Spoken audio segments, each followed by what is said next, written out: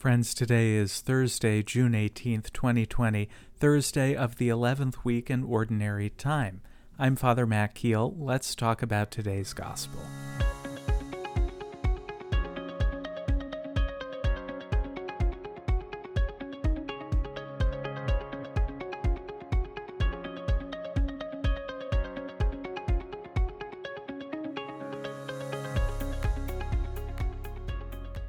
All right, well, today's gospel passage comes from the Gospel of Matthew, chapter 6, verses 7 to 15. Jesus said to his disciples, "In praying, do not babble like the pagans who think that they will be heard because of their many words. Do not be like them. Your Father knows what you need before you ask him. This is how you are to pray. Our Father who art in heaven, hallowed be thy name. Thy kingdom come, thy will be done on earth as it is in heaven. Give us this day our daily bread, and forgive us our trespasses as we forgive those who trespass against us. And lead us not into temptation, but deliver us from evil.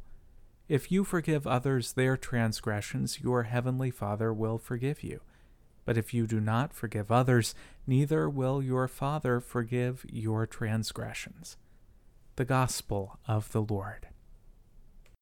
Well, a few years ago, I was at an Oktoberfest celebration, and one of the activities that was taking place there was a stein lifting contest. So various participants were given these liter-sized steins full of water, one in each hand, and they would have to hold them out, kind of at arm's length, for as long as possible. And the last person to be holding both steins would be the winner, would earn a prize of some sort.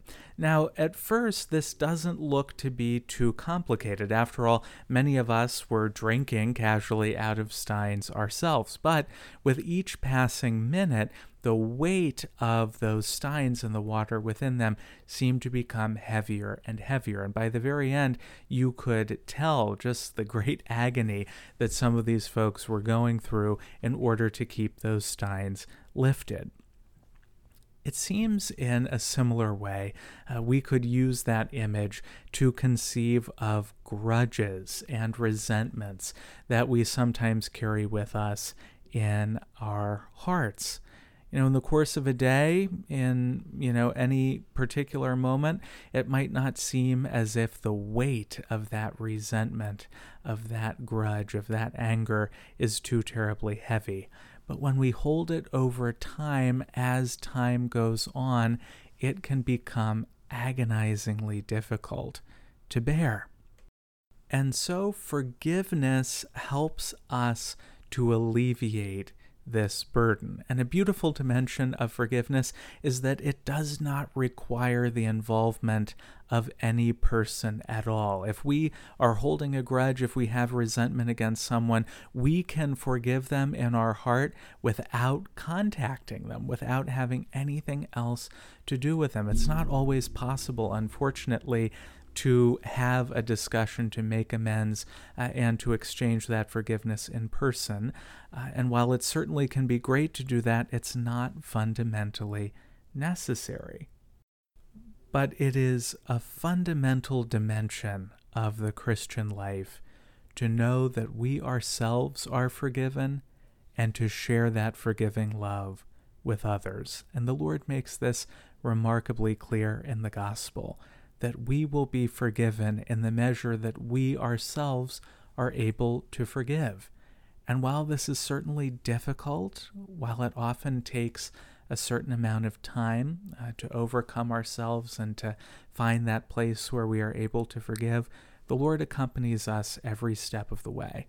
That's precisely why the Lord includes forgiveness in one of our most common prayers, the Our Father, as we call upon the Lord to forgive us as we forgive those who trespass against us. So today, maybe we can search our hearts to thank the Lord for those ways in which he has forgiven us and to ask him for the strength to forgive others as we call upon the Lord's forgiveness ourselves. Well, that's today's reflection. Thanks so much for tuning in.